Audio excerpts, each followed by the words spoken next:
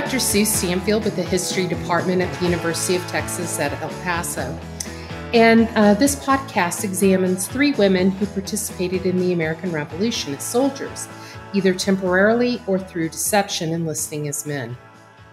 Today I'm interviewing Lindsay Reinpold, who teaches Texas history at Eastwood Middle School in El Paso. Lindsay is a recent graduate of the master's program at UTEP, where she researched women during the American Revolution, the Civil War, and women in other contexts. Welcome, Lindsay. Thank you for having me. So I guess to start out, we've long recognized how women have been impacted by war.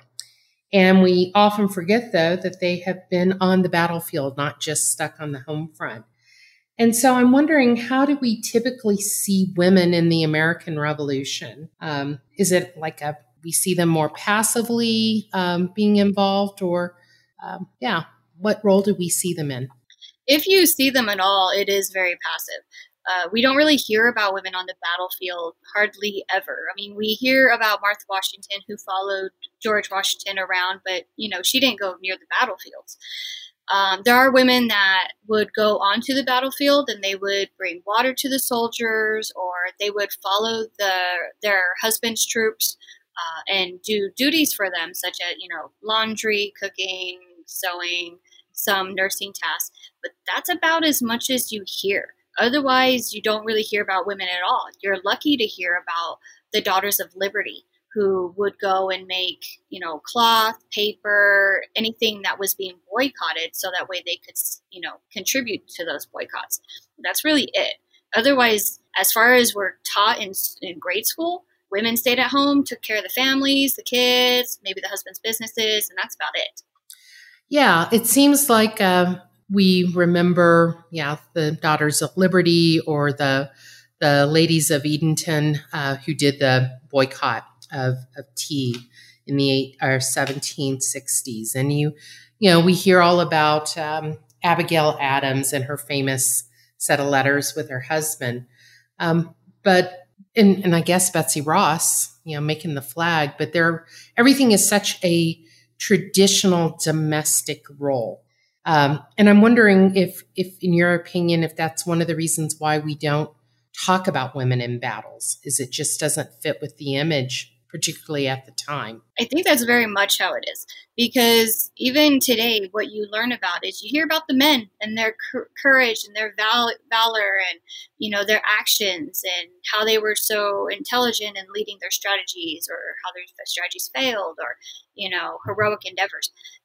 Women at the time, they had to sit back, take that, genteel femininity role where they weren't welcome in those kind of roles.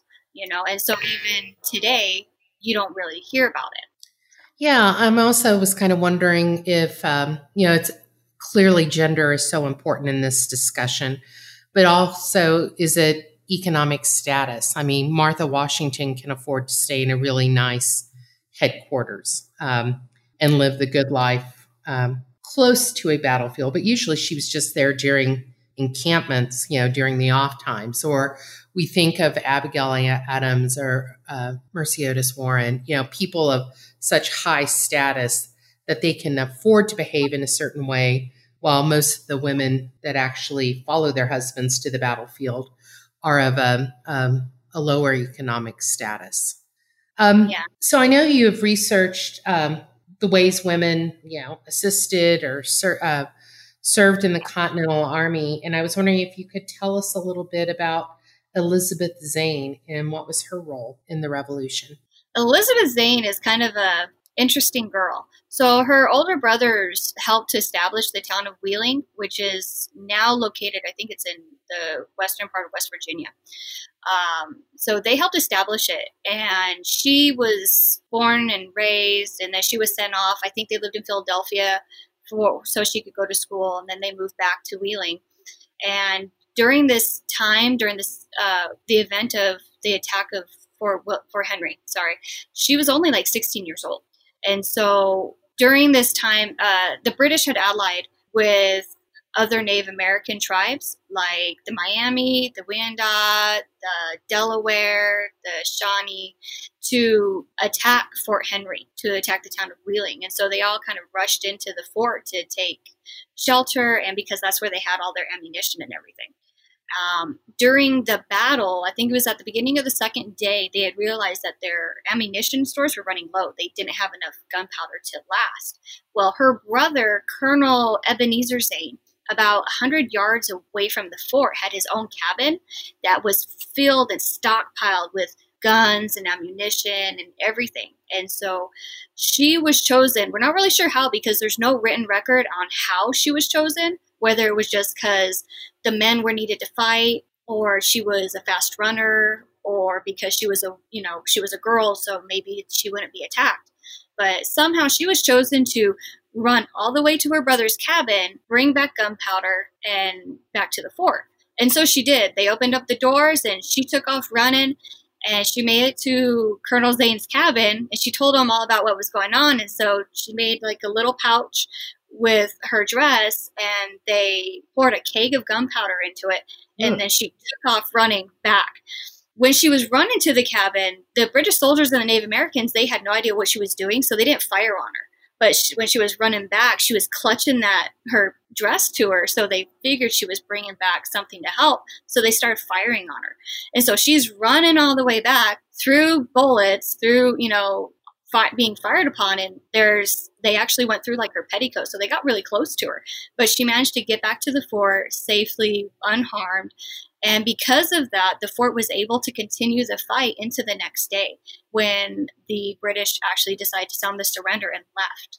And then reinforcements from the Continental Army showed up. And so her actions, even though she was only 16 years old and she didn't actively fight anybody, she didn't, attack anybody or anything like that, but her actions of just her bravery, bringing that gunpowder in and facing that challenge, really helped that whole town survive.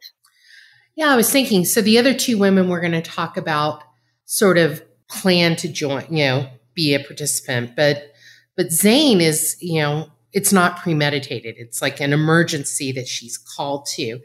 And so do you think, does that affect how she's remembered and celebrated? Because, it seems like she's still kind of doing the feminine thing and just... Yeah, she's still kind of pigeonholed into that whole idea of femininity. She was called on to help, and so she did it. But other than that, she's a very obscure person. I had never heard about her until I started researching this topic. I grew up in the Midwest, and so I'd never heard about her or any of the women that we're going to be talking about. And so I found it like really kind of, sad that women aren't taught this, that girls aren't taught this in school. We hear about George Washington and, all these notable figures, but not women. They're not really in there. And just like, now I'm going to go off on a tangent, but, the Black abolitionists during the 1830s, 1840s, 1850s took a really proactive job of telling African American history. And so there's a book that comes out in the 1850s on colored patriots of the Revolution. I think that's the name of it. And this idea that people take pride if they have their own history.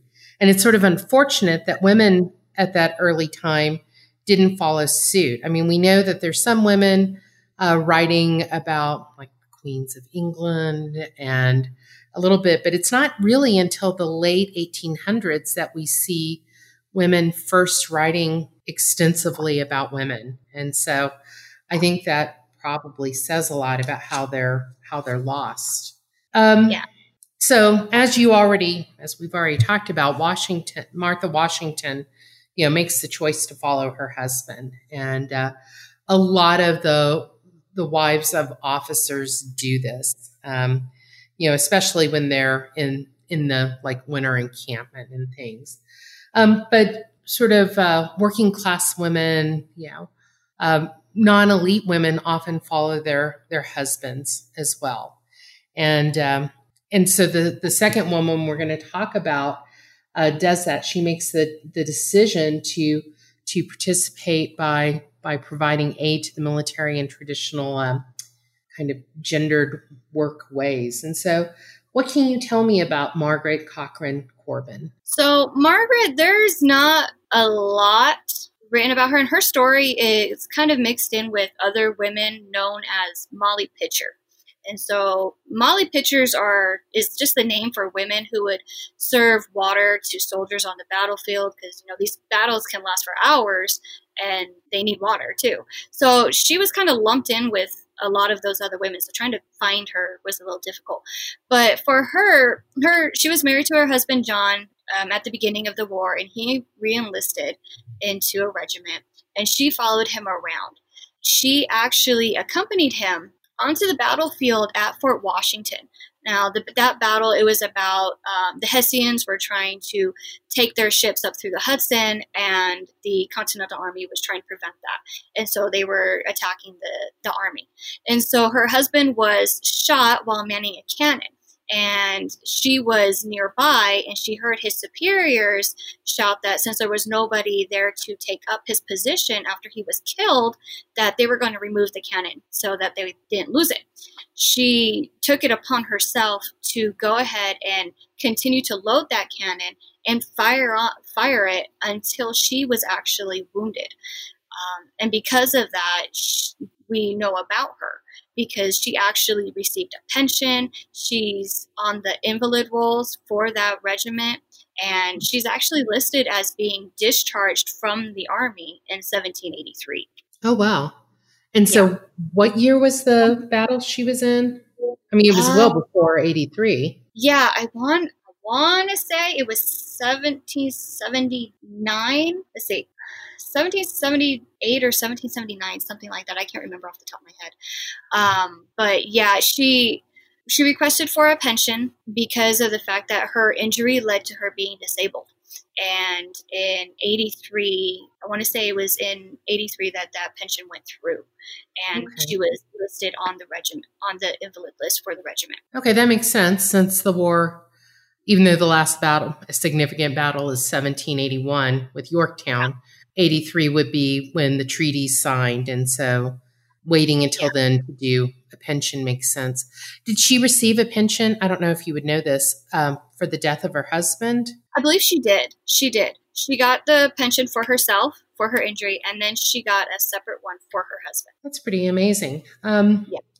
So of the women that you've talked about, Deborah Sampson is probably the best known. And when I was a little girl, she's the only one I knew about, and I had a big coloring book, and I remember it was Women of the Revolution, and so I colored a picture of her. But the rest of the women were Martha Washington, Dolly Madison, and there was a Molly Pitcher, but there was no description of who that person actually was.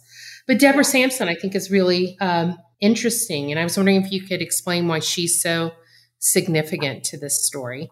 Of all the women that we kind of hear about, Deborah Sampson is the one woman that she sets out to join the Army. She tried twice. It was the second time that she actually was able to join it. The first time she tried, she was staying with a friend.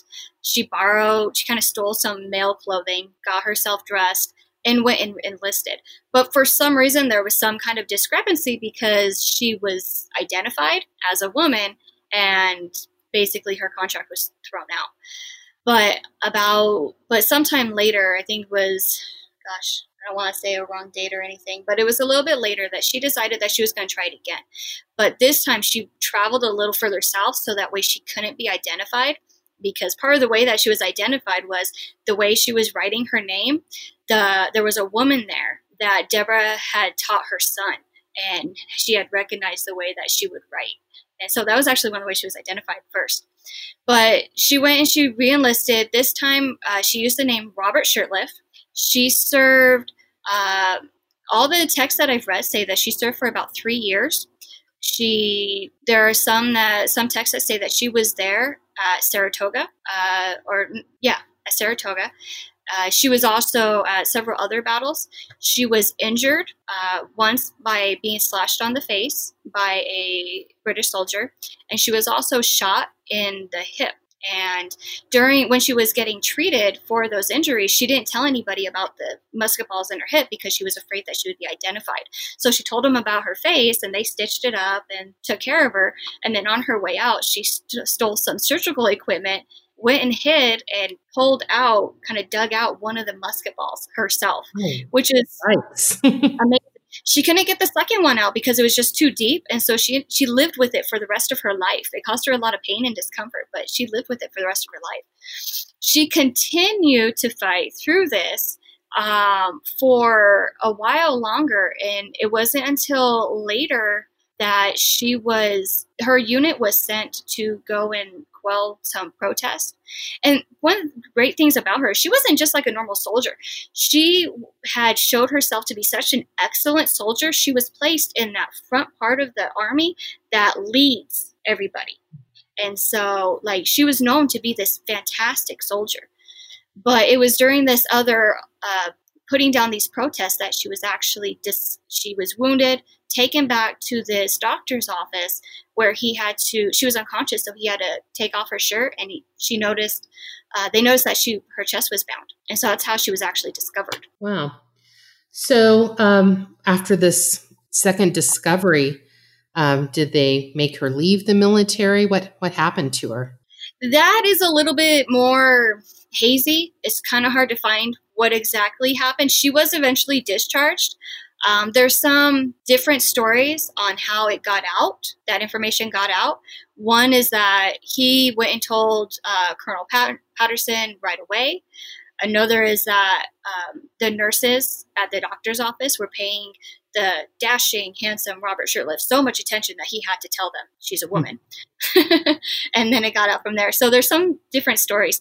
But she was honorably discharged, and she was able to leave. There was no charges pressed or anything, because that was a fear at that time, is that if you're a woman and you dress up as a man and infiltrate the army, you could be charged and imprisoned for a time. But she was given an honorable discharge for her service, and she went off and she got married and she had children. And part of the reason why we know her so well is because her husband was disabled, and so he couldn't really contribute to the finances for the family. So she had applied for a pension, which while she was waiting on, it would later be approved. But while she was waiting on it, she went on to do these speaking tours. And she would stand on stage and she would start off dressed as herself, as Deborah Sampson Gannett. And she would tell about her story. And throughout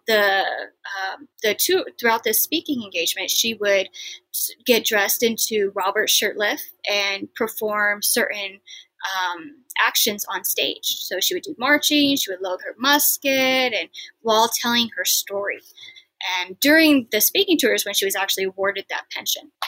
But then to add on top of it, we have Paul Revere, who we all know for his, Midnight Ride.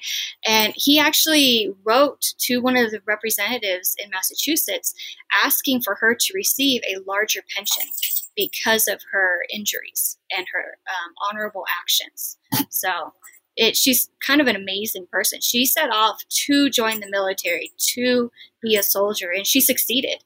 And she's probably one of the first women that we hear of in the United States to do that.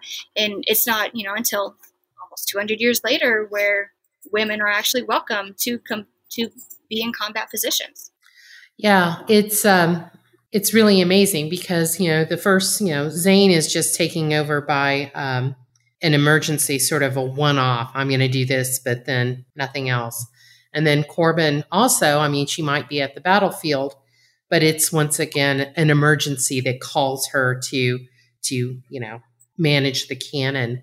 But Sampson, sets out twice to be a soldier and join the military. And I've always found it fascinating. It's, women, there were such sanctions against them speaking in public. Oftentimes, credit is given to Maria Stewart in 1831, a woman of color, an abolitionist, for being the first woman to speak in front of a mixed male-female audience. But Sampson's doing this a good 20 years before. And so, once again, it's kind of like why don't we talk about that? Why don't we remember that? Yeah. And I had never heard about her before. I think it was actually Drunk History that I learned about her first. And I was like, what? How is that possible that we don't know about this woman? Which is just, it's so unfortunate that these women aren't taught. But it all goes kind of, it's fighting against that male-dominated history that is so prevalent in society. Yeah. I mean, even when we talk about women, we tend to pigeonhole them into such, culturally sanctioned feminine roles that certain types of women then are always left out of the story.